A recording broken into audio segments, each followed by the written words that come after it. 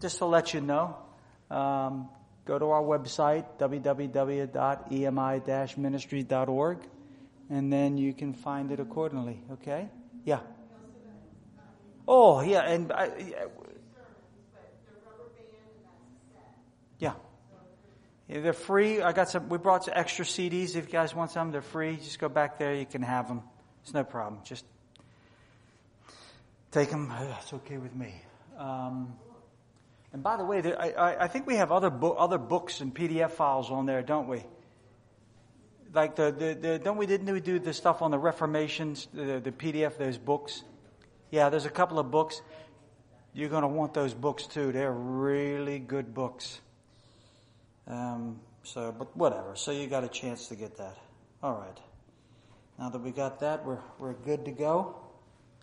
Let me turn this on.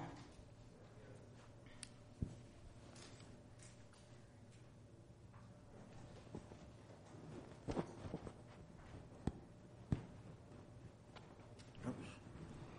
Maybe I should do it that way. I'll stay out of the way.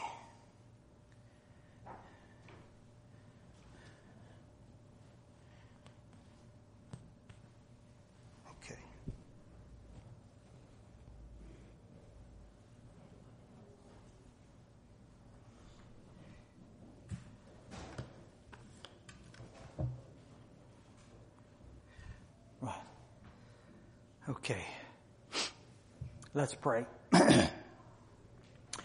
Our Father in heaven, again, we thank you for the privilege and opportunity we have to come together to study. Please bless us. I know that we're tired. It's been a long day. We do pray that you'll guide us and keep us now. And help me, dear God, to speak the words of life. So bless each and every one. May the Holy Spirit be poured out upon us. May the angels of the Lord keep watch. In Jesus' name, amen. All right, let's see if I can remember how to work this thing. Where do I point this at? Okay. No, it's back. The sensor's in the window. Sensors. Okay. Let me see. Okay. Beautiful. Now, I'm going to skip analysis of 10. Okay? Let me just get to where I want to go. Okay.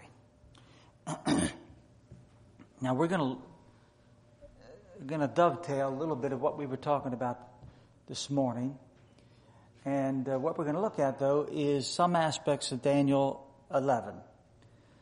Now, in order for this to, or at least to somewhat resonate with you, I'm hoping that you have some knowledge of what's been going on in this world besides the pandemic. In other words, other things that have been happening. Now, you know that recently, since Trump's been elected, it's been brought to the forefront. And that's the China and America's relationship with China. There is great contention over those two countries. And I think that when we look at what's going on in this world, I can't help but think it really comes to be a part of Bible prophecy. And I'll explain why I say that, particularly in relation to Daniel 11. Now, Daniel's last vision is a very important vision. As you know, having studied the book of Daniel, Daniel 11 is built upon the previous vision of Daniel 8 and 9. Now remember, I put those visions together, 8 and 9, because 9 is a continuation of Daniel 10 or Daniel 8, because remember, Daniel fainted before Gabriel could give him the full revealing of what was going to happen. So remember, 9 is a continuation of 8. The 70 weeks are not separate from the 2300 days. They both start exactly at the same time. So just to let you know and understand, so 8 and 9, right, is Daniel 10, 11, and 12, which is the last vision of Daniel, is built upon the previous vision of Daniel 8 and 9. Now, Daniel 8 and 9 is built upon the previous vision of Daniel 7. But Daniel 7 is built upon the previous vision of Daniel 2. And Daniel 2 is the cornerstone not only of the book of Daniel and the prophecies that follow, but also the book of Revelation. Now, you know that Daniel is the prophecy. Revelation is the unfolding or the revealing of what's hidden in Daniel. So what's not necessarily all that clear is further enhanced in the book of Revelation. And what even may be clear in Daniel is further enhanced in the book of Revelation. So Daniel and Revelation obviously go hand in hand. It's not one versus the other. They coexist to give us a broader picture of what God is saying is going to take place at the end of time. Now, Daniel, both in the book of Daniel and the book of Revelation, you find that you can divide the concepts and ideas of the prophecies both in terms of civil issues and religious issues. For example, in Daniel 2, you see civil powers, Babylon, Medo-Persia, Greece, and pagan Rome. Same thing in Daniel 7. Daniel 8 is left off Babylon, of course, no longer relevant to the pertinence of the vision. Daniel 10, 11, and 12 again starts off with the same as Daniel 8, Medo-Persia, and then goes to Greece and Rome, both pagan and then papal. So, and again, it's civil conflict. Now, it doesn't mean it excludes any elements of religion or the religious components in the prophecy, because the only reason these powers are mentioned because they have a direct correlation to what happens to God's people during that period of time. So in other words, for example, do you think they were the only countries in the world? No, of course not. But they played the key role in terms of world politics and also in direct relation to God's church. Okay, so there's a correlation, and that you have to see. Now, it's true, in Bible prophecy, you're going to have to study some history.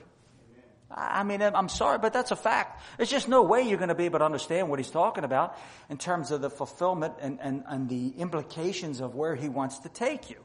So there has to be some knowledge. Now, you don't have to be a Rhodes Scholar, but you do have to have some knowledge of what's going on. And there's a divine reason as to why God is mentioning particular kings at a point in time, certain events that transpire during that period and so forth. Is because it has a significant impact on the church. In other words, there are lessons that you can extract from that as a forewarning of what is to be. I'll give you a classic example. You can look at Daniel 3, Daniel 6, and even Daniel 5 for that matter, and extract vital lessons that would apply for us today. In Daniel 3 and Daniel 6, they're almost identical. You got the image of Daniel 3, right? The golden image. Daniel 6, the Daniel in the lion's den. And so what do you have? You have a direct correlation that unless they worshipped, and then Daniel 3, of course, was the image, and Daniel 6, of course, Daniel couldn't pray. Remember, the prayer was cut off. He was not allowed to pray. But Daniel says, no, I'm still going to pray. You see, by the way, that's a classic example of what I was talking about this morning. Government has no right to tell us how to worship. Look, I'm not opposed to certain measures being taken regarding certain particular aspects of how we should conduct ourselves in public in that regard. Although I may have an opinion about them. But the point is, when the church is imposed upon by the state, right? So when you find the state saying to you, this is how you're going to now worship God, we should have put our foot down as a church and said no. Even if they were correct, let's work off a premise. Let's assume for the sake of the argument, they were absolutely correct on how we should conduct ourselves. Let's just work off a premise. Let's assume they were right. They still have no, correct about what they were saying in regard to, they still have no right to tell us how to do it. It's not the issue of what they said per se, it's the fact that they mandated it. Do you understand? So that's the crux of the issue. What's the matter? He ran out of batteries? And there you go. So, I don't know, something happened. Yeah, why don't I just leave it off? Maybe that'll... was the wire loose or something? Yeah, well, no, it's okay now. All right, well, we'll just leave it there for now. And there. All right?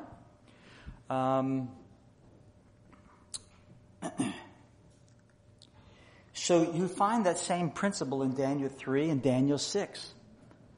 Remember, the government and Hananiah, Mishael, and Azariah, they were told, oh no, you have to worship. This is how you're going to have to worship. And they said, no. I mean, they were respectful to the king, but they were firm and adamant. Sorry, king. You can kill us if you want, but we're not doing that. So you see so you have a historical event, a civil issue,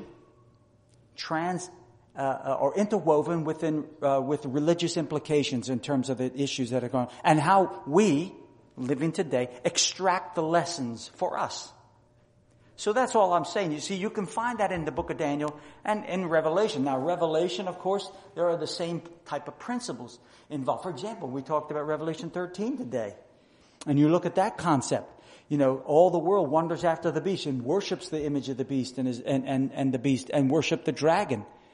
Well, you go over to Revelation 13:11. It tells you that the second beast power causes all the world to worship the first beast whose deadly wound is healed. That's in verse 12.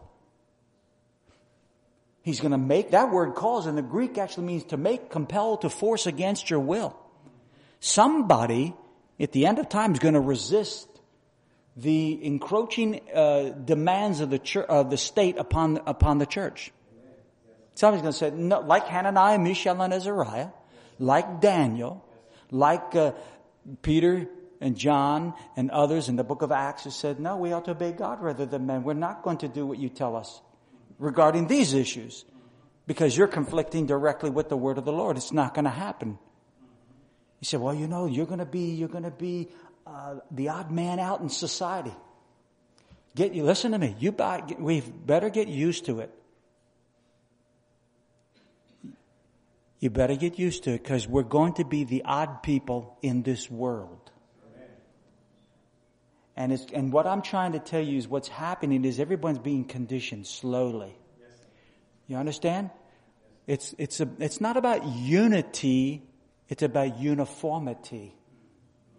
And there's a massive difference between those two issues. The world will never be united. Never, but it will have uniformity. In the church, we don't want uniformity, but we do want unity. Unity is built on truth. Uniformity is the artificial form of unity. You understand? It gives the appearance that you're all united, but in reality you're not. And so this last vision of Daniel is the one vision that has been a vision that's plagued a lot of people for decades, generations, if not centuries, since it's been given. Because people have, throughout Christianity, been wondering, what is it talking about? Now, as Seventh-day Adventists, when you look at those, and I speak now just in chapter 11, I'm going to exclude chapter 10 today and chapter 12. We don't have time. Having said that, if you look at the 45 verses of chapter 11, you notice that for the basic first, I'm speaking now throughout the history of Adventism, for the first 30 verses, 35 verses, there's really not been much of a contentious issue over how we interpret that. Oh, there's little variations, but it's never really been contentious.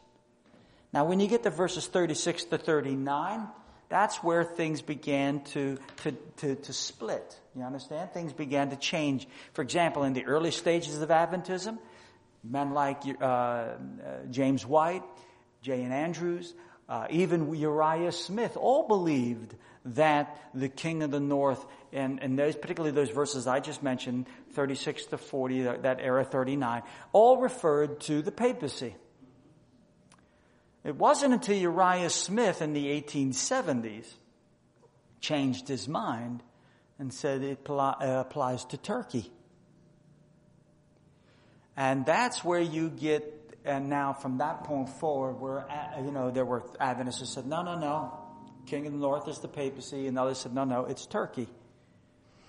And of course, as time went on, that issue, as I said, solidified. People, fell into camps, which is, I guess, understandable, because you're going to eventually come to an understanding, at least in your idea, right? What you, based on your studies, well, I think it goes this way.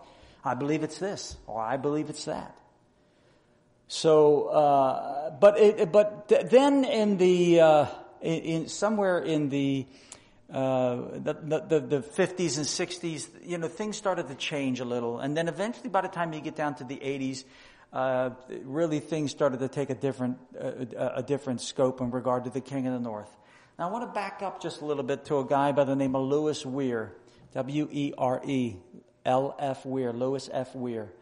He was an Australian evangelist, a dynamic speaker. He wrote many books in the 1940s and 50s and 60s on the King of the North. And I'd recommend you get them. They're really good. He's got a lot of wonderful things. Having said that, he came back and started defending James White and defending J. N. Andrews, people like that, because by the time you get down to the 1940s and 50s and 60s, Uriah Smith's view dominated the church. And then, as I say, you have men like Lewis Weir who questioned it and said, no, the King of the North cannot be Turkey. It has to be the papacy. And here's the reasons why. And he began to show as to why. So now, to bringing up today, I don't think really too many people in the Adventist church have an issue with that. Now it's come to the point where the King of the North is fundamentally understood to be the papacy. And so Uriah Smith's view has kind of fell by the wayside. Not to say there aren't those who still believe it, but it's not the dominant view anymore. The real bone of contention in Daniel 11 for Seventh-day Adventists today is verses 40 to 45. It's those 6 verses that this is, and there is no general consensus. There's at least on some aspects. In other parts, yes, there's an understanding. For example, he shall come to his end and none shall help him. There's a general agreement. Nobody really disputes the fact. That's the end. That's the second coming of Jesus Christ, the destruction of the Antichrist. That's clearly understood. You go to Isaiah and the book of Isaiah and the book of Jeremiah, where it prophesies of the destruction of Babylon. It's a direct quote from those prophets. Because Daniel didn't make up that phrase. He borrowed that. So nobody argues over that. Tidings out of the east and out of the north. There's really no dispute over that. That's the loud cry in the latter rain. Tidings out of the east, that's the seal of God comes out of the east. Who else comes out of the east? Jesus Christ. It says the lightning comes out of the east, even unto the west. So shall the coming of the Son of Man be. So which direction does he come from? The east. In Revelation, he's also known as what? God the Father, Jesus Christ, and the Holy Spirit, the kings of the east. So today, again, those issues, they're not really, that's not a real bone contention. Nobody really kind of argues over those kind of things. So there are certain things within those 6 passages that are fundamentally set in concrete. But the real problem is who's the king of the south. That's the issue. Because who is this power? And everybody's got a view. I mean, there is no consensus. Some say it's Islam. Some say it represents one country, another, there's Russia, China, this or that. It goes all a gamut. It runs the gamut. It really does. Now listen very carefully. I have an opinion and I'm going to share it with you, and I believe to be based on the evidence contained in this prophecy, and I'll share it with you in a second. But what I'm trying to say is that there is no general consensus.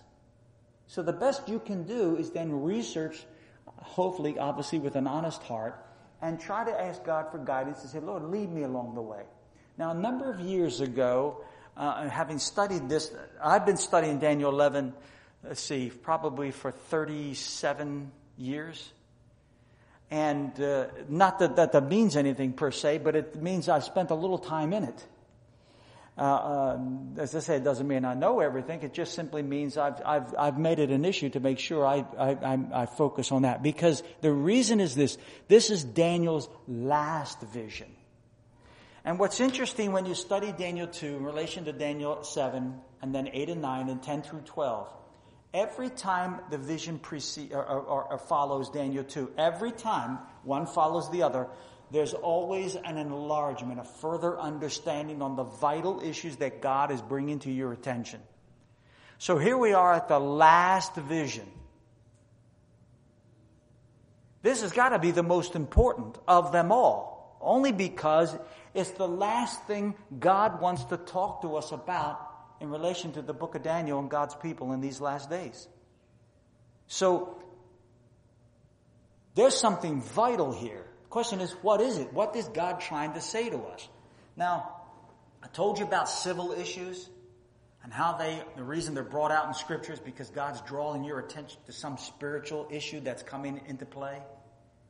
Okay? Remember, God doesn't just talk about nations void of any relation to the church. He doesn't do that. He always mentions nations, a people like the Cushites, the Hittites, the Jebusites, or whatever, only because it has a direct correlation to the people of God in some form of fashion. So in other words, all these things are indicators, drawing your attention to the real issue that the prophet wants to address. You need to be aware of that. Now, if you don't know what's going on in regard to the civil issues, then you can't see the spiritual one that the prophet's trying to address. In other words, you don't see where it ties in. What's the importance? I don't see the significance. For example, Daniel chapter 3, the great image, the golden image, right, that was set up. If you don't understand the civil concepts that were being brought out at that point in time, in the time of Hananiah, Mishael, and Azariah, and how it had those civil issues had a direct impact upon religious freedom, the fourth commandment, then you're never going to learn what the lesson's about. You're never going to extract it and see how that Daniel 3, as well as Daniel 6, as I mentioned, has a direct parallel to Revelation 13. So if you really want to know what's going to happen in Revelation 13 in terms of a broader detail, study the details of Daniel 3 and Daniel 6. Because he's laying out principles of what's going to repeat itself again in Revelation chapter 13. There are lessons to be learned, but you have to know what's going on in the civil issues at the day. So Daniel's last vision is the critical one. So let's begin here, and we're going to go through an outline of this vision, and I'm going to share it with you. Let me read a statement to you from the Pen of Inspiration. This is coming from Letter 103, 1904. Sister White says, "We have no time to lose. Troublous times are before us. The world is stirred with the spirit of war. Soon the scenes of trouble spoken of in the prophecies will take place. The prophecy of the 11th of Daniel has nearly reached its complete fulfillment. Much of the history that has taken place in fulfillment of this prophecy will be repeated." In the 30th verse, a power is spoken of, and then she quotes Daniel 11, 30 to 36. By the way, this is proof that Uriah Smith, in his book, Daniel and Revelation, the book Daniel and Revelation that he wrote, when he comes to Daniel 11, and he talks about Turkey, he's wrong. Because Sister White says, notice, a power is spoken of in verses 30 to 36. Now, Uriah Smith has no problem with the papacy in verse 30, 31, 32, 33, 34, and 35. But verse 36 is where he makes a break and says a new power has arisen, the king of the north, Turkey. The problem is this. Sister White included verse 36 with verses 30 to 35 and said it's not two powers, but it's only one power. And everybody knows that verse 36 goes with verse 37, 38, and 39, and 40 regarding the king of the north. So if you have the same power verses 30 to 36, then 37 to 40 is the same power. You can't have two different powers. So what I'm telling you is that the servant of the Lord is correcting the mistake that Uriah Smith made. He's not correct on that issue. Then she says, scenes similar to those described in these words will take place. And by the way, it's interesting why she didn't keep on quoting, because if you study those verses out carefully, 30 to 36, it's talking about the Inquisition. Scenes similar to those described in these words will take place. What is she saying? What is Daniel the prophet telling you? He's telling you there's not only was there an Inquisition, well, of course, in his day, he was prophesying of it, but now we're looking back and we're saying, well, that's come to pass under the description of the Inquisition. So in essence, what is the prophet telling you? Here it comes again. It's going to be repeated. And Revelation chapter 13 tells you that. It tells you that no man can buy or sell except he who had the what? The mark of the beast. And by the way, again, now you think about that. You can't buy or sell unless you comply with the mandates of the state. Now again, I want you to listen to what's happening. I don't care. You want to wear a mask, you don't have to wear a mask. If you want to, you can. God bless you. Do whatever you want. That's between you and God. Okay, I'm not here to impose that. Here's what I am telling you though. What's happening, unbeknownst to us, is it's working. Already it's happening. You can't come into the store unless you wear a mask. Now that doesn't mean I don't wear them. I'm just telling you, I want you to see the mindset. I want you to see where Satan is trying to take us. You can't go to a certain grocery store unless you wear a mask. In other words, you can't buy or sell.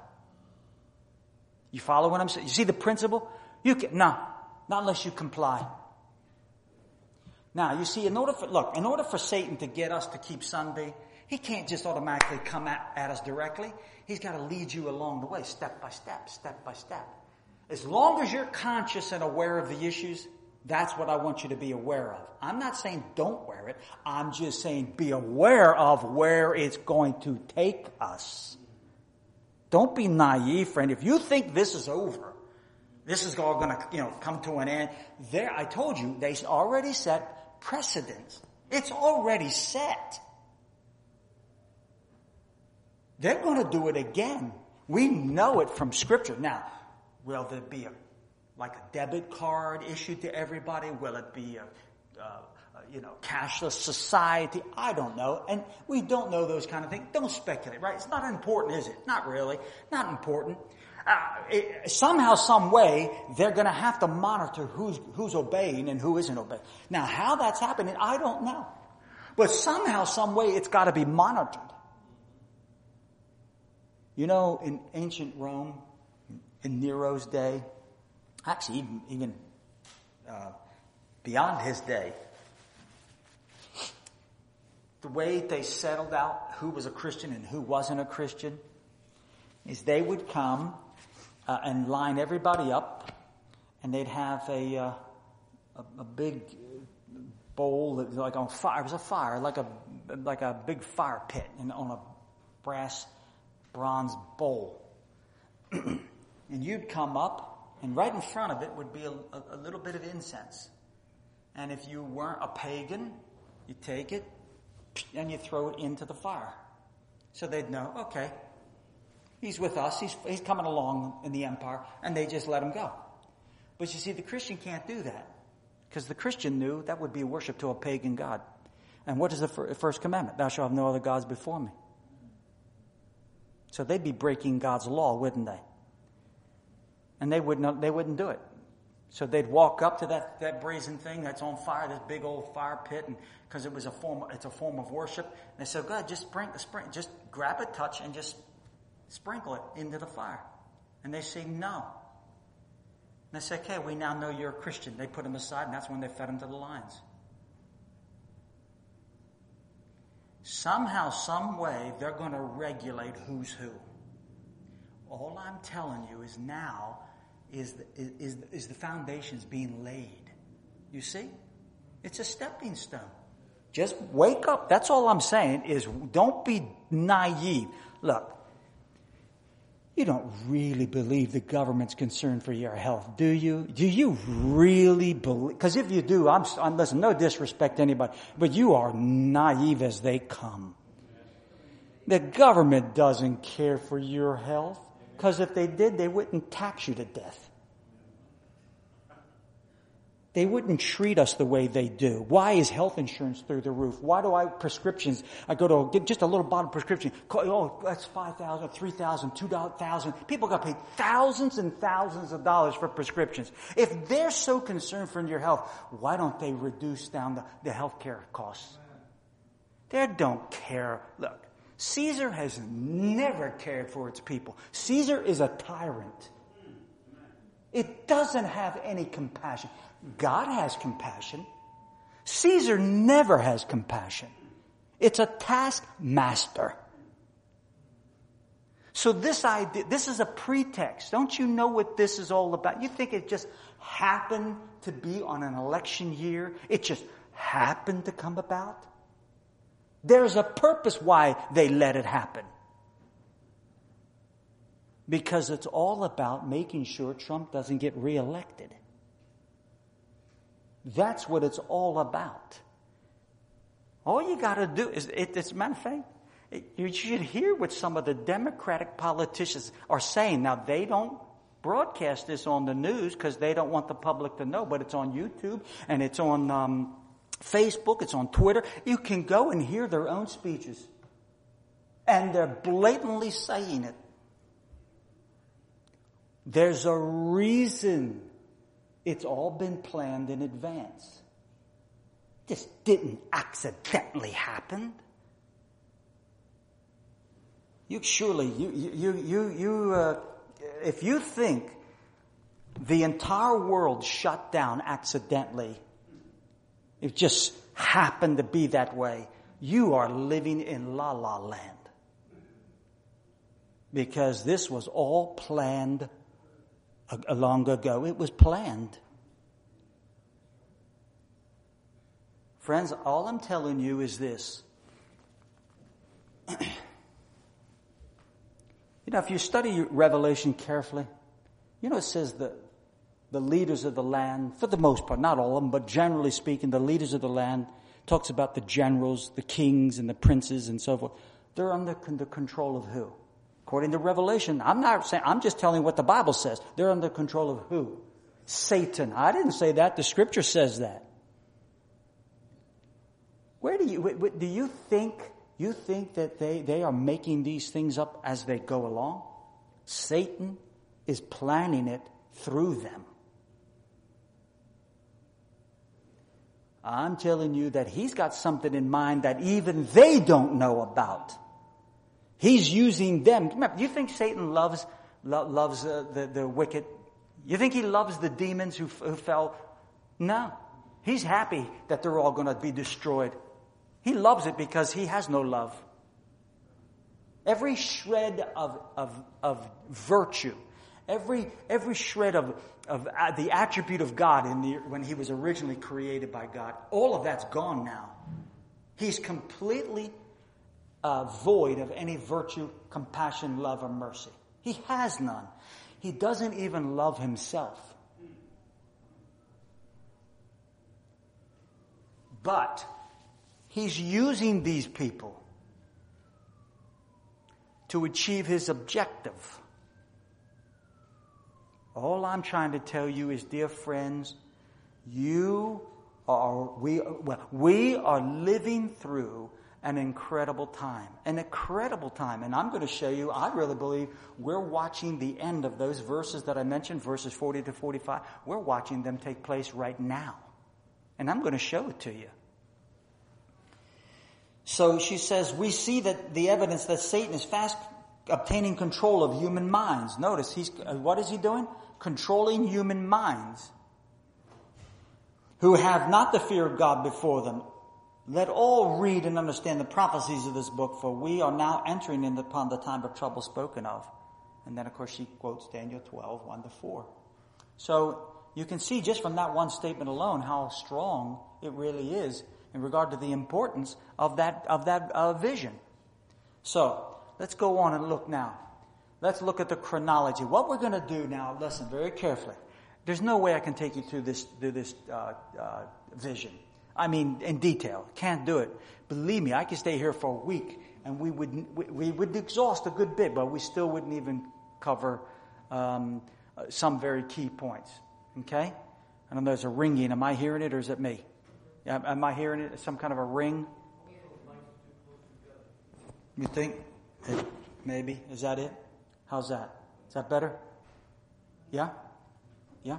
Okay. Thank you. I didn't realize that. Okay.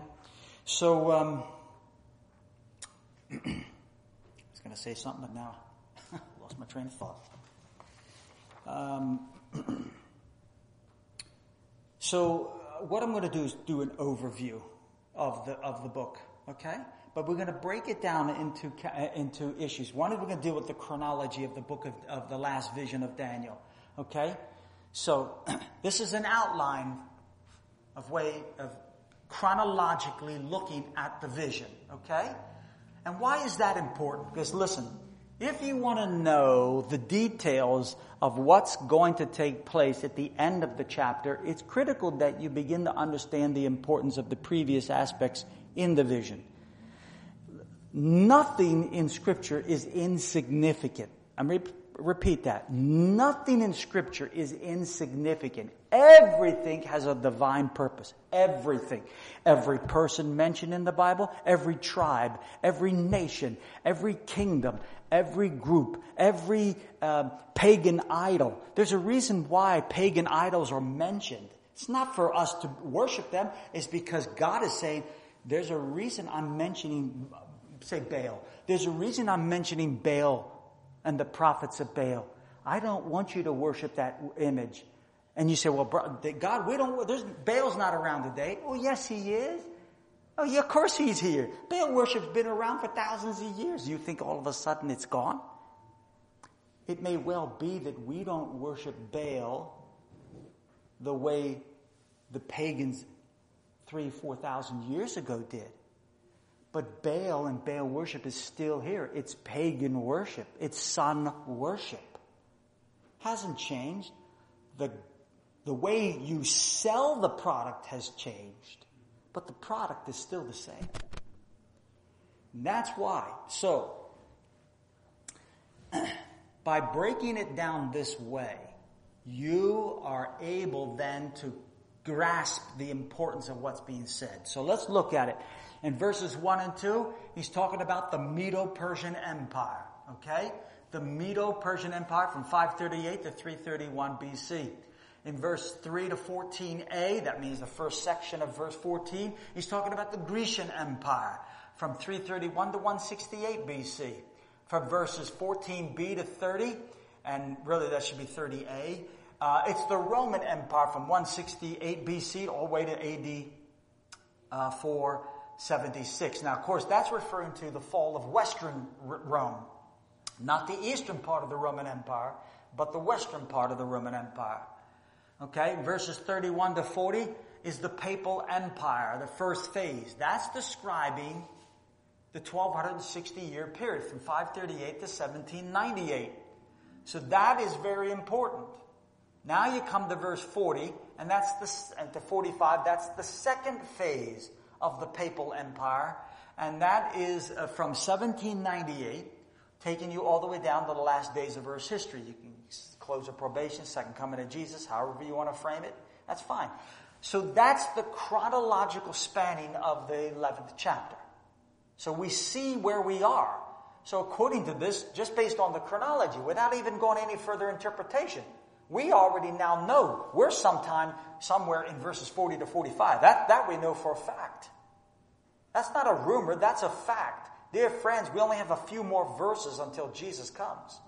And what I'm going to show you is we have less than that.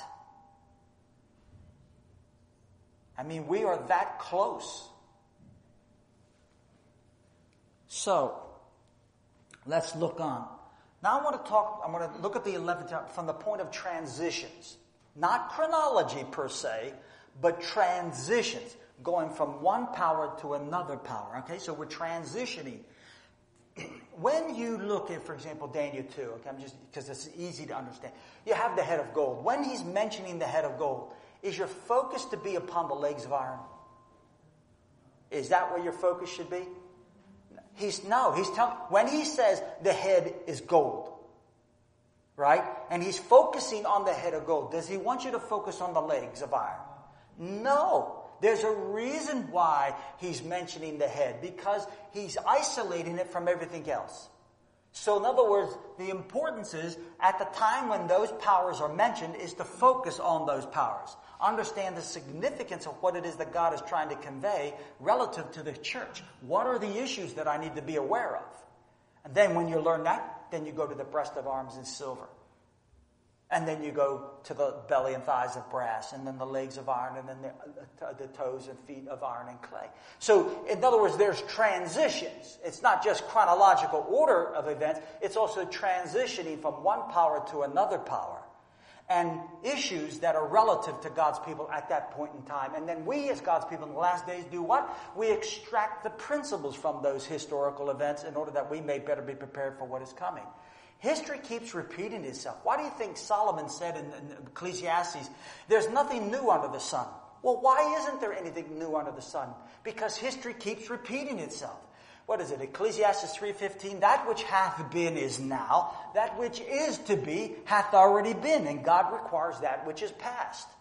Now, this is a very important principle. That which hath been, that's past tense, is now. That which is to be, future tense, hath already been. How can something in the past be present and something in the future be in the past? That doesn't make any sense. Like, what's that mean? And then he closes by saying God requires that which is past. In other words, what is it that God is trying to help us to understand? He's saying, look, if you want to know what happened in the past and how it's relevant for today and what will be in the future that has already taken place in the past, he says, study your history. Why? History keeps repeating itself. Well, what in history keeps repeating itself? Think about that. Let me ask you something. What in history keeps repeating itself? And why does history keep repeating itself? Those two questions you need to be asking yourself. What in history repeats itself? And why does history repeat itself? Well, let's talk about why. Why does history keep repeating itself? I want to talk to you about human nature. I've referred to this earlier before my previous message. The human nature of mankind does not change with the passage of time. You don't think our nature is any better than the previous generations, do you? If anything, our natures are worse. Because we've accumulated 6,000 years of sin in terms of an experience. You got to realize we're not just sinners, we're good sinners. I mean, we know how to sin real good. You see, we've got 6,000 years behind us. Your parents were sinners. Your grandparents were sinners. Your great-grandparents were sinners. Their parents were sinners. And you keep going down the line. All that was inherited in you. We got 6,000 years of inherited experience of sin. Okay? Now think. Now look. So, why does history keep repeating itself? Is because human nature doesn't change. Daniel chapter 3. I mentioned it. And even Daniel 6. You can use both. The principles are exactly the same. 2 different periods of time. Right? Not the same event. 2 different events at 2 different periods of time. Though not that far spanned in time, I will agree with you. But 2 different events. But the same issue was repeated. Differently, but was still the same. Revelation 13, the same principle that is repeated in Daniel 6, that was found in Daniel 3, is repeated in Revelation 13. Different time, thousands of years spanning of difference of time, but different human beings. But why did it repeat itself? Because human nature is the same. When put in the sort of set of circumstances, when human nature unaided by the Spirit of God, is placed in a set of circumstances, human nature will tend to act a certain way. You understand? It's social behavior. You know that the intelligent communities, you know they study this stuff? Human behavior, how human beings will react under a certain set of circumstances. Let me explain. When there are a certain set of circumstances, whether real or imaginary, human nature tends to behave a certain way. Whether they're good or evil, there is a tendency to behave a certain way. Satan knows that. He's been studying human nature from the day when he first heard the conversation that God invited Jesus in to create man. Because that was where the controversy all began. He said, why wasn't I invited? Remember? Don't you remember reading early writings? Don't you remember what the conversation was in heaven? Lucifer was upset because Jesus Christ was allowed into the inner council of God over the creation of man. He wanted to know why he wasn't invited. Now, why wasn't Lucifer invited? He's not God. Lucifer forgot who he was in relation to Jesus Christ. Why didn't Jesus come out and say, I'm God? Why didn't he just come out and blast it? Listen, dear friends, and for all intents and purposes, Jesus was already revealing he was God and always had been. He was doing what he was supposed to do. Remember, the God the Father, God the Son, and God the Holy Ghost are exactly the same in nature. They're exactly the same in nature. You don't have three different kinds of divine nature. You only have one divine nature. And they all possess the same nature. Their function and purpose is different. So, divinity, the same. That's why it says there's only one God, the Lord God. There's only one. Meaning one in nature. Not one person, but three persons who occupy one nature. And this is one God. So each of them has their function and role.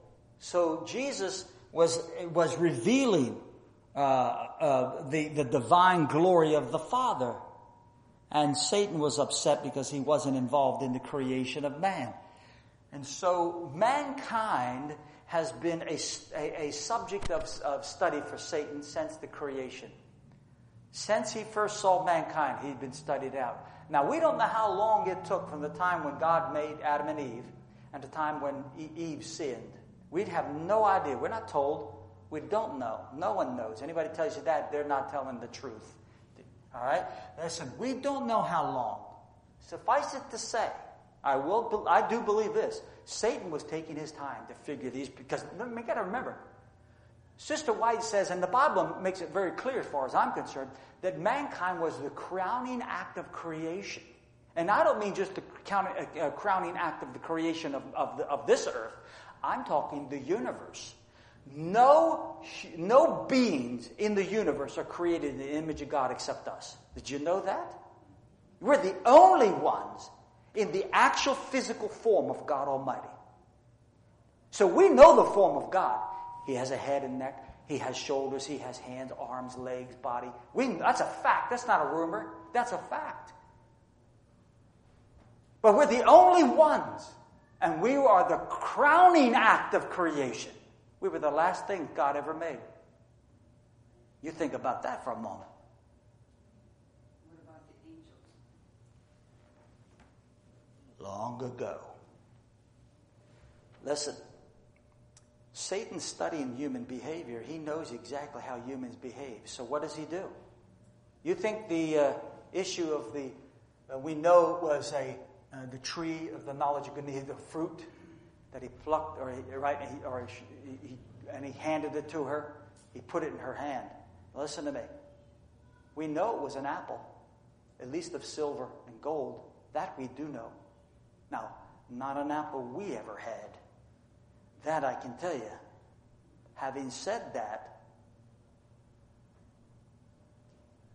he brought about circumstances in such a way where he then did what? Tempted her on the issue of appetite. Now I'm going to ask you something. Has he ever repeated the circumstances of that event? Multiple times. How about the antediluvian world? They were annihilated for the fundamental reason is because they perverted their appetite, which led to the perversion of their spiritual life. How about Jesus Christ in the wilderness? What was the first temptation? First temptation when he fasted on the issue of appetite. Why do you think in Revelation 13:17 says no man can buy or sell? What's he attacking us on? The issue of appetite. History keeps repeating itself. When human nature is placed under the same circumstances, there's a natural tendency of human nature to behave a certain way. Okay? So don't be naive. So we're looking at transitions, and we're looking at showing you how things go from one to the next. Okay? Let's look at this. In verses, there are two sections. If you take the last Daniel 11, and verses 45 verses, you can divide it almost in half. The first 22 verses brings us to the time of the first coming of Jesus. Verses 23 to 45, all the way down to 45, takes you up to the second coming of Jesus. So here you have now a real big transition, right? You're going from one very important issue, verses 22, that's the first coming of Jesus Christ. And then verse 45, we know is the second coming of Jesus Christ. So it's not just in terms of chronology, but a massive transition between the first and the second coming. Okay? Let's keep going. In verses 1 to 4. Now this is a more detailed breakdown. And instead of looking at a larger scale of the chronology, we're going to look at, let's say, strictly on transitioning. Alright, so watch. In verses 1 to 4, you have Medo-Persia and Greece. And then the four kingdoms. Okay? So what do we have here? We have political powers in a secular conflict involving literal Israel or the Jewish church. Okay? Because remember, the Gentile church doesn't exist. It's not around chronologically or in terms of time frame at that point. So they're not relevant to the issue. Only the Jewish church is. In verses 5 to 15, the king of the north, which is the Seleucid kingdom, and the king of the south, which is the kingdom of Ptolemy. He says, now again, what is this talking about? This is political powers in a secular conflict involving literal Israel. Now, why is this all important? Because what you're seeing is not... you're seeing a transition from powers. Medo-Persia, Greece, then going from Greece to pagan to papal Rome, etc., etc. You're seeing transitions occurring. Why is this important? Because what is the issue when you have these transitions? What's taking place in the 11th chapter? The same issues that existed fundamentally before in Daniel 2, Daniel 7, Daniel 8, and 9. You have world powers, or powers struggling for world domination. This is very important. You have powers struggling who's going to rule the world. When Babylon rose up, it conquered and absorbed the Assyrians and every other kingdom in its way. It was the undisputed ruler of the world. But eventually, who would come and conquer the Babylonians? The Medes and the Persians. And they then ruled the then known world. Then who came after them and conquered them? The kingdom of Greece. And they then ruled the world. And then who came after them? Rome under the Caesars. And they then ruled the world. Now, after the pagan Roman Empire, what do you find regarding the issues? In other words, is the quest for world domination, does it cease to exist in its relevance? No. It just transitions from one power to the next. That's what you're getting here. Now, the king of the north, the king of the south, from verse 5 onward, is the great contentious issue. In the early verses, it's the Seleucid kingdom, and then it's the kingdom of Ptolemy. The kingdom of Ptolemy is the kingdom of Egypt. And the Seleucid kingdom transitions. Now, the kingdom of the south will always maintain, at least in name, Egypt. But not necessarily in identity as to who occupies that kingdom. For example, it may go from Seleucid Then later on, eventually you find Cleopatra. She was the queen of Egypt. Remember? Julius Caesar, Cleopatra, Mark Antony, right? I'm sure you're at least a little familiar with them. The point is that you see a transition. The kingdom of the north is the Seleucid kingdom. Okay? And that occupied a certain region, a territory.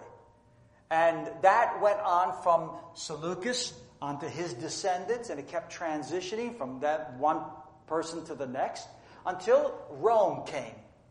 And pagan Rome conquered the territory of the Seleucid kingdom. Now, that does not change the king of the north in terms of the name. It stays the same, the king of the north.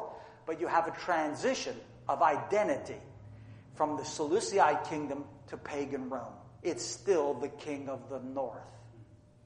You all with me? You got to see. This is critical.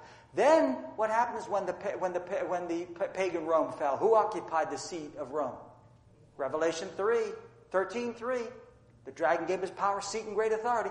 Pagan Rome went to papal Rome. All right, now look. It's still the king of the north. Y'all with me? The names do not change in terms of the king of the north, the king of the south. But who occupies them, that's what changes. You're having transitions. Okay? So let's go on. Verses 16 to 22, the king of the north now becomes pagan Rome. Why? Because it absorbed the Seleucid kingdom, and therefore because it occupies the territory of the previous king of the north, it now becomes the king of the north. All you're doing is swapping out. Okay? You understand what I mean? We're just swapping out. You're the driver one day, right? You're driving the bus. You're the driver. So we swap you out for another driver. The bus is still the same. It's just a different driver. You all with me? The king of the north is still the same. It's just a different driver. Now we're at the pagan Rome. All right? So a transition has just occurred. So the king of the south is Egypt. Okay? Still part of the Ptolemy kingdom, but it's Egypt. And then it's political powers in a secular conflict involving literal Israel. Let me read a note to you. That notes this. It says, verse 22 marks the time of Christ's crucifixion. There are two important events that take place. Number one, the Jews reject Jesus, resulting in the transference of the covenant. And number two is that Satan loses his kingdom. Now let's talk about the first one. When the Jews rejected Jesus. Now this happens to be in verse 22 because a transition is going to occur. In verse 22, Christ is crucified. The Jews reject Jesus. What does that do? It causes the transference of the covenant from literal Israel to the Christian church. And we then, therefore, through faith, become what? Spiritual Israel. Paul talks about that in Galatians and Romans. We are spiritual Jews now. So what happens to all the prophecies? What happens to all the prophecies that God gave to Abraham and his descendants regarding the covenant that weren't yet fulfilled? And even partially were fulfilled, but still have to be fulfilled at the end of time. What happens? They're now fulfilled in the Christian church. Why do you think people don't understand the book of Revelation today with evangelical Christianity? Because they deny the transferring of the covenants. Seventh-day Adventists don't deny it. We recognize it. Because the book of Deuteronomy says more than 50 times, they use the two-letter word if. God says, if you obey me, I will bless you. If you disobey me, I will curse you. The covenant is conditional. When God made the covenant with Abraham, listen to me. He said, if you do this, I will do this for you. Right? If you obey me, Abraham, I will bless you. I will bless you, Abraham. But you have to obey me. The 10 Commandments are not the basis of the covenant. They're the conditions of the covenant.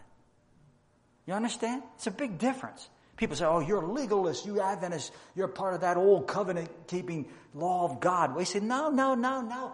The 10 Commandments are the conditions to the covenant. It's not the basis of the covenant. The blood of Jesus Christ is the basis of the covenant. So there's a transition now. All right. So literal local becomes spiritual worldwide in this application, right? Instead of literal Israel, it's spiritual Israel. Instead of local in the land of Palestine, it's what? Geographically, it's global. Right? It's global now. So we don't see a church or a group or a quote, a spiritual nation located in one place, do we? Where's God's church? It's all over the world. What kind of people are they? Black people, white people, red, yellow, brown, right? All different colors, right? And from different backgrounds, men and women, right? Anyone who professes Jesus Christ, whether Jew or Gentile, if you accept Jesus Christ, your Lord and Savior, you immediately move into the new covenant. Amen. You're part of the spiritual Israel now. So that's what he's talking about. Now, let's talk about Satan losing his kingdom in verse 22. What happened in verse 22? Satan forfeited or lost his kingdom. Now remember, prior to this, he claimed that he was Lord of this world. But when Jesus came and died on the cross and said, "It is finished," what did Jesus Christ do? He took the kingdom away from Satan that Satan stole from Adam. Because remember, how did Adam sin? He sinned through deception. Remember, Eve misled him. Or beguiled him, I should say. And led him astray. All right, so he wasn't deceived in that sense. But you see because Eve was deceived in being led to sin. But so Satan lost his kingdom. Now, why is this important? From this point forward in the prophecy, Satan is going to attempt by using world kingdoms to regain his power on this earth. In other words, dear friends, the whole issue in Daniel 11 is about who's going to rule this world. Not just between God and Satan, but in terms of worldly powers. Who's going to rule this world? Who's going to rule this world? That's the issue in Daniel 11. Who is going to rule the world? Not just in regard to Satan and Christ, but in terms of political powers. That's the point between the king of the north and the king of the south. We have two nations, countries, kingdoms. Listen to me. At the end of time, struggling for world domination. Who's going to rule the world? That's the whole point of the vision. Verses 23 to 30, the king of the north, pagan Rome, versus the king of the south, Egypt, political powers in a secular conflict involving God's people, both Israel, because there's a transition of time period. First it starts off with Israel, and then it ends where? With the Christian church. So you see the church at large. Now it's coming down towards us. The transition is now taking place. Let me read to you this. Listen to this statement. This is taken from Haskell, Stephen Haskell's book, I think the Seer of Patmos or the Daniel the Prophet. I forgot, but I'll give it to you. In Paul's day, that is, in the first century after Christ, the mystery of iniquity was at work. Until now, meaning verses up to verse 30 of Daniel 11, the history as recorded in the book of Daniel dealt with earthly kingdoms. But from this time on, meaning from 30 to 45, history handles this mystery of iniquity, which worked, now notice, through various governments. Now this is critical. The papacy is going to work through what? Governments, earthly civil powers to do what? To accomplish its power, its desire. And what's the papacy want? I just read it to you at Revelation 13. To rule the world. All the world wondered after the beast. And who's behind the beast? Verse 4, Satan. That's why it says they worshiped Satan, the dragon. So, notice Haskell is absolutely correct. The papacy is now going to work through various governments. The distinction between the various kingdoms of the north and the south remains as it was in the past, right? That does not change. But we pass from governments as governments to a power which is swaying these governments. Now what he's trying to show you is now someone's behind them. Moving the strings of these civil powers. He's saying on the one side of the controversy is the church of God. On the other is the mystery of iniquity, which often lays hold of earthly governments for the purpose of destroying the church. And man, is that a powerful statement. Because what you're seeing in the latter verses of Daniel 11 is that principle being carried out. Satan is going to be using these earthly kingdoms along with the papacy to achieve its objective, and that is to rule the world, to regain the power of the earth. Okay? What you are witnessing, dear friends, what you are witnessing is a transition of power taking place. A transition of power taking place. And you've got to keep that in mind. You've got to keep that in mind. All right? I'm going to skip this one. I don't have time. Let's keep going. Verses 31 to 40. The king of the north. Now at this point, does the title King of the North change? Remember, no, that does not change. A transition of who occupies the seat does. In this case, now where are we? We're now at the papacy. Versus God's church, spiritual Israel. The papacy, with the aid of political powers, and this, of course, describing, remember, this is 31 to 40. What period? The Dark Ages. So during the Dark Ages, who did the papacy seek aid from? Spain. You ever heard of the Spanish Inquisition? How about France? The French Huguenots were slaughtered. How about Italy? The Italian Inquisition? And then, etc. England. England was used for a period of time under Rome. Remember Queen Mary, Bloody Mary? She butchered and slaughtered the Protestants and so forth. So you have all that. So notice the papacy is using earthly kingdoms to achieve its objective. It says in a spiritual conflict with God's church. This period covers the 1260. Verses 40 to 45. Now, the king of the north is the papacy. It's still the papacy. But now listen to me. What is the papacy going to use to achieve its objective? It's going to seek aid from who? Earthly kingdoms. Who is it going to seek the aid of in order to achieve its objective of world domination? What did Revelation 13 tell you? There are only two powers mentioned in Scripture in Revelation 13. First is the papacy. Who's the second beast? The United States of America. It says he will cause all the world to wonder after the first beast whose deadly wound was healed. It says he exercised all the power of the first beast before him. America makes an image to the beast. So who is the papacy going to use in the last days to achieve its objective? Who? The United States of America. So by the time you get down to verse 40 to 45, you can read it this way. You can read the king of the north, the papacy / the USA alliance. So when you're starting to read verses 40 to 45, and it's talking about the king of the north, you got to keep in mind, it's not just talking about the papacy. It's talking about the powers that it's using to achieve its objective, primarily the United States of America. America is going to be a world-dominating power. Scripture tells us that.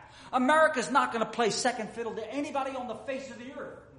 How can it if America leads out and all the world wonders after the beast because America's the one leading out? Yes. Listen, you've got to understand the implications of what that means.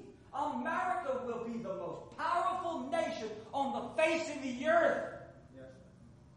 Economically, politically, militarily, it's going to be a juggernaut.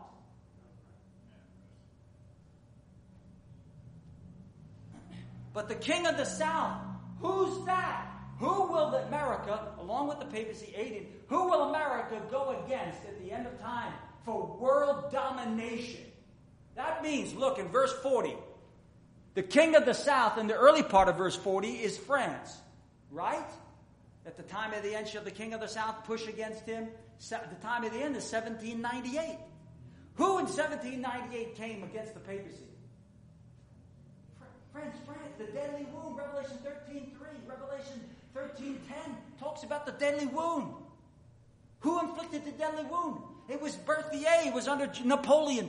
Remember, dear friends, it was Napoleon under the French Revolution. It was Napoleon under Berthier who marched in the city of Rome on February the 10th.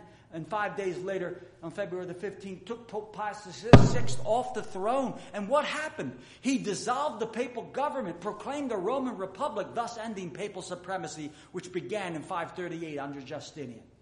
Papal supremacy came to an end. Now, the papacy didn't come to an end.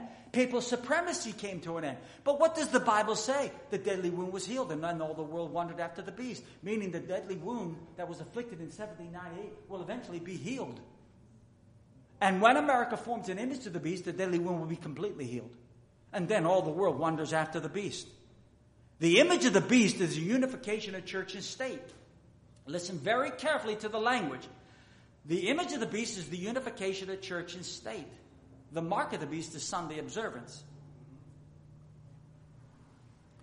And in order for the Sunday law to be enacted, you must first have a unification of church and state. In other words, the image of the beast is a prelude to the mark of the beast. So it's telling you characteristics of the United States at the end of time. America is going to be a world-dominating power. Now, here's the thing. Who's going to rule the world? According to prophecy, it's either the king of the north or the king of the south. Only one of them can rule the world. That's what they're fighting for. Both powers are fighting for the same thing that you read through the book of Daniel, the Daniel 11, the last. They're all these powers. They were fighting for world domination. Who's going to rule? First it was the Medes and the Persians. Then here came Greece. Alexander the Great came up. But right at the height of his power, what happened? He died at the age of 32. His kingdom was supposed to go to his sons, but his sons were just little boys. So they put in a temporary caretaker in charge of the kingdom. But the problem was Cassander, Lysimachus, Ptolemy, and Seleucus, they wanted that kingdom. And so they took the kingdom, and they didn't give it to the sons. They killed them. And then they took up the kingdom. Cassander, Lysimachus, Seleucus, and Ptolemy. What happened was Seleucus and Ptolemy, they became the dominant ones and conquered the Cassander and Lysimachus. Now you have only two powers left. Ptolemy became the king of the south. Seleucus became the king of the north. And from that point forward, you have the story of the king of the north, the king of the south, fighting for world domination. Who's going to rule the world? Now, why is it important in verse 40 when it talks about the king of the south and it references here, talking about France, the French Revolution? And remember, what's another name for the king of the south? Egypt. Now, why is this important? What does Egypt represent in Bible prophecy? What does Revelation 11 tell you? Atheism. Thank you very much, sir. Atheism. And what is Revelation 11 talking about? The French Revolution. Now you see the correlation between it. It's all coming together. Listen to me. Whoever the king of the south is, listen to me. Whoever the king of the south is a very powerful nation. A very powerful nation. Go with me now, and I'm going to show you. I'm going to give you identifying marks. Daniel chapter 11. Daniel chapter 11. Look at verse 40. Daniel 11:40. We're going to look at it. Identifying marks to the king of the south. Because see, we already know who the king of the north is. It's the papacy via who? The United States. They're teaming up. There's an alliance between these two. All right? But we don't know who the king of the south is. So who's the king of the south? We already know the king of the north is. So look at this now. Verse 40. At the time of the end shall the king of the south push against him. This is talking about the deadly wound, 1798, France and the captivity of the papacy. Then it says the king of the north shall come against him like a whirlwind. What does that imply? A revitalization of the king of north. He's coming back. In other words, the deadly wound is being healed. Now what it goes on to say. Now watch. He shall come against him like a whirlwind with chariots and horsemen and many ships. These are phrases or identifying marks to military power. Notice that the papacy is coming with military strength, but the papacy has no military. So that means there has to be an alliance formed by the papacy with a nation that is a military juggernaut. Who's that?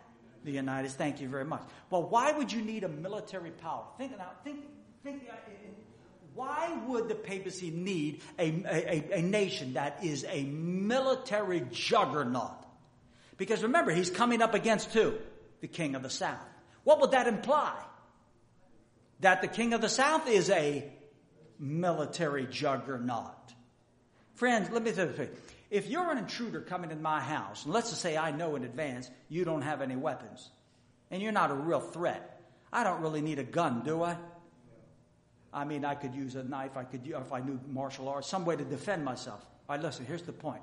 But if I knew you had a gun, you were coming in for danger, I need at least something equal to or greater than what he has. Implication, that's the point. He's implying that if the papacy is going to link up with a military power, it implies the king of the south is a military power. But in order to build a military power, what kind of an economy must you have? A weak economy? You can't build up a strong nation. Now, you can build up temporarily a strong military, but eventually the bank's going to break because you don't have enough economic wherewithal to continue. Because if there's two contending powers, and right now there are, the king of the north and the king of the south are two military powers, powerful nations.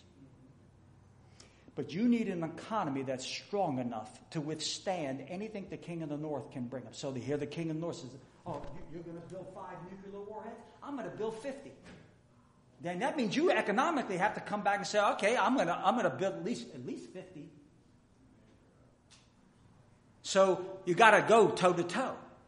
Let me show you something. Look with me here in verse 43, talking about the king of the north. The latter part of 42 says the king of Egypt shall not escape, or the land of Egypt. Who's Egypt? The king of the south. What does Egypt represent in Bible prophecy? Atheism, socialism, communism. That means the king of the south is not only a military juggernaut, it's what? It's a socialist country. It's a communist country. Well, I can tell you this, it can't be Cuba. Right? They got no military. Believe me, the only thing they're going to hit you with is coconuts. Because that's all they got. They are never going to win. Listen to me. Can't be Russia. Did you know Russia's no longer a communist country? Did you know Putin declared it to be a Christian nation? Did you all know that? Were you aware of that? Yes. A couple of years ago, before Trump was ever elected the president, several years ago, Putin came out and said, Russia is the last remaining Western power of Christianity. He said America is no longer Christian. We are the last. He was about himself. And he said that with pride. And I don't blame him in one sense at that time because it was true. Russia is no longer a socialist communist country. Not to say there aren't socialists and communists in the country, but no longer as an institutionalized nation, it's no longer communist. So Russia's out of the equation. There's only one country. Now it's interesting. Look what it says here. Look what it goes in verse 43. And he shall have power, being the king of the north, shall have power over the treasures of gold and silver. It means the king of the north is going to control the economy of the world. And he shall have over all the precious things of Egypt. Meaning what? Eventually the economy of the king of the south will cave into the king of the north. So what does that imply? There's an economic war going on between the king of the north and the king of the south. And the king of the north is going to win. Now let me explain to you Trump's presidency. I believe without a doubt in my mind, God put Trump in office. Because it's biblical. It says God sets up kings and he puts them down. Just like God put Obama in the presidency. And I thought Obama was a terrible president. Having said that, it doesn't matter. God put him there for a divine purpose. Now, I don't understand it, but it doesn't matter if you don't understand it. And it doesn't matter if you agree or don't agree. God doesn't seek your permission. Remember, who's ruling the affairs of men? Who? God. Does God have a divine plan? You think God's ever caught off guard? Seriously, do you think God is, let that one slip by me? He's never caught off guard. You think Satan can pull a fast one on God? As smart as Satan is, you think he can pull one on God? He can't pull a fast one on God. Is God 1,000, 1,000,000 steps ahead of Satan? 1,000,000,000,000,000 billion steps ahead of Satan. Right? An infinite number of steps ahead of Satan. He knows the end from the beginning before the beginning ever began. Yeah. He knows everything. Now, that's a mystery to me. Why? People say, well, why would he create Lucifer if he knew Lucifer was going to sin? Well, there's an element of it that's a mystery. But remember, God believes in free moral agency. We're free moral agents. We choose our destiny. You don't want to go to heaven, friends. It's not God's fault. It's simply because you chose not to go. That's as simple as that. All right? You don't get there, it's your fault. Not God's fault. So what's happening here? In Daniel 11, he's saying that the last days you're going to find two kingdoms fighting for world domination. Both of them are military powers. Both of them are economic juggernauts. One of them, though, is an atheistic, communist, socialist country. And there's only one country in the world that matches up to those identifying marks. There isn't any other. It's China. Now, I want to explain to you Trump's presidency. Listen very carefully. What was happening to the United States prior to Trump being president?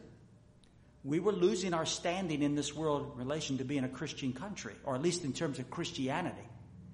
Jobs by the tens of thousands, millions were being shipped overseas to China, to Mexico, and everything. We had illegal immigration flooding the country.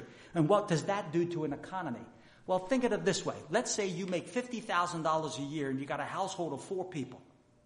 And even though it's against your own will, we're going to force you to take 50 people in your house and you got to take care of them. So what happened to your $50,000? You're still making $50,000, but I got news for you. That money is going to be stretched real thin now, which means you're on overload. And there's only so much time you can take under that stress. And what was happening economically, America was on the verge of utter ruin. Now, prophecy says America will lead out. Prophecy says America will be the leading power. Prophecy says America will be the juggernaut politically, militarily, economically. It just told us that right here. So something had to change. And what did God do? He allowed Trump to be president. Listen, he put him up there for a divine purpose, just like Cyrus. Now remember, representation does not mean salvation. Just because God chose Trump like he chose Cyrus doesn't mean Trump is saved. Doesn't mean he's a born-again believer. I'm not saying he's not. I don't know. I'm not here to judge. I'm just saying, look at the divine plan of God. God is doing something. Now, under his presidency, what has happened to America? He's no longer tolerating what was done before. He's telling every country on the face of the earth, you are no longer going to take advantage of us. We are going to reassert our authority in the place in this world. America will be the leader in this world, economically and militarily. And he has spent billions and billions and billions to rebuild up the military. What does that do? It forces China into a very bad situation. It means they got to continue to spend on their military. But that means they got to maintain an economy that can compete with America. You know who the number one economy is in the world? The United States of America. You know who's second? China. And look what Trump's been doing with China. What has he been doing with China? He's no longer taking the deals they were getting before. Why? Because China was ripping America off. Friends, if you and I went into business and we were working out something, and I said, I tell you what, every time we do a transaction of business, I get 90%, you get 10%.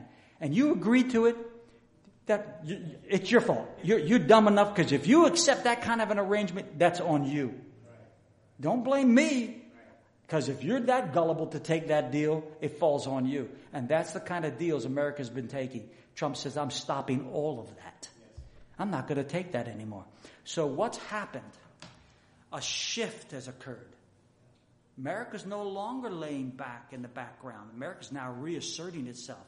You see, in order for Scripture to come to pass, where America must lead out and rule the world in terms of its economic military strength, it has to lead the world. It has to be number one. Trump is reasserting America's authority around the world. What's happening, dear friends, is you are witnessing the great struggle between the king of the north and the king of the south. You're watching it all play out before your very eyes. Notice who the Democrats are siding with. China. Why do you think China has come out and publicly said, I want Biden to win? Well, of course they want Biden to win. If you and I were sitting in agreement, again, I'm getting 90% of the deal and you're getting 10%, then just say somebody takes over your position as president. And they say, you know what, that 90-10% deal, it's off the table, no more. It's 50-50. Or, something like that. Now, I liked it better when you were president, because I was getting a bigger piece of the pie. And so what's happening is you're seeing a political struggle taking place, indicating a spiritual conflict.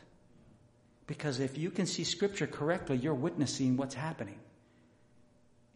You're watching the end of the king of the south. He's going to fall eventually.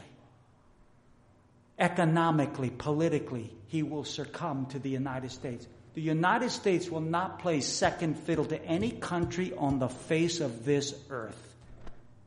I don't care China or no China. China's going down. Now, how in every aspect, I don't know. And I don't really care. I know it's going to be an economic battle, and that's already going on. We're watching it take place now. And so you and I are witnessing. Now, here's the thing, though. Look at the next thing it says. In verse 44, when the king of the north possesses the gold and silver of the king of the south, meaning the economic base of the king of the south, tidings out of the east and out of the north come. What does that imply? Latter rain, loud cry. What does that mean? What's right around the corner then? The latter rain and the loud cry. That's right. And what does James 5 say? It'll all turn to rust. What I'm trying to tell you is this is, again, the prelude. You're watching prophecy unfold. But you got to know what you're watching. And the only way you can watch it is understand what the Word of God says. The king of the north and the king of the south are fighting over world domination. You want to do a little interesting study after the Sabbath tonight? Punch up China versus the United States on the computer, do a Google search, and read the articles. And you'll find out how many articles there are about China wanting to rule the world and wanting to basically economically control the United States. But that's not what Scripture says. That's not what Scripture says. Because in Revelation 13, it says no man can buy or sell. That's just not the citizens of the United States. That's talking about the world. So how can the United States be a secondary power or even lower tier power and make the world obey it? It can't. It has to be the dominant power in the world. Friends, let me tell you this. I didn't vote for Trump, and I'm not saying you shouldn't or you should. That's not what I'm saying. All I'm telling you, though, is this. On the one hand, you've got the king of the South using the Democrats, and there's a reason why they're using them, because they're being blackmailed. And then you've got the king of the North, who's the papacy, and who's the papacy siding with? The United States of America. You really think the papacy is going to lose? Then you're not reading Revelation 13. The king of the north is the papacy, USA alliance. The king of the south is Egypt, an atheistic country, is China. And they're fighting the economic battle now. Right here, verses 42 and 43. You're watching it happen. When you see China brought under control economically. Now, it's not going to disappear. It's not going to be conquered. That's not what the Scriptures is talking about. But it will be economically controlled. That it will happen. In other words, America's economy will be stronger, much, much stronger than China's. This battle is going to end and America's going to win. And when it does, right around that time, here comes the latter rain, here comes the loud cry. And you know what happens when the latter rain falls? God's people are being sealed. Do you have any idea what that implies? That implies probation is about to close. We are in verse 42 and 43. 44 is about to happen. You know what's going to happen in 45? He shall come to his end and none shall help him. Jesus Christ is going to return. Listen to me. I got to close here. But I'm telling you, we better get ready. Because, dear friends, I don't know what to tell you. You are watching it happen. The end right before your very eyes. These two powers are contending for world domination. One of them's going to win. And we know, according to prophecy, it's going to be the United States of America. And that's not a good thing. You understand? Because you're looking at the implications. That's not a good thing in one way. You see, that's not a good thing. Because we know what that means. That's right. So, may God help us and may the Lord keep us. And, dear friends, all I can tell you is you keep your eyes on Jesus. Amen. Right? Remember, be rational. calm, right? Take a deep breath, calm down, take it, stay focused. Don't become a fanatic. Don't listen to strange voices. Stay with the good old Adventist message. Don't lose sight of our truth. Okay? Let's pray. Father in heaven, again, we thank you. We pray that you please bless us and keep us. And may your angels watch over us. Help us to remember, dear Lord, your loving kindness. And we thank you in Jesus' name. Amen. Well, God bless you, everybody.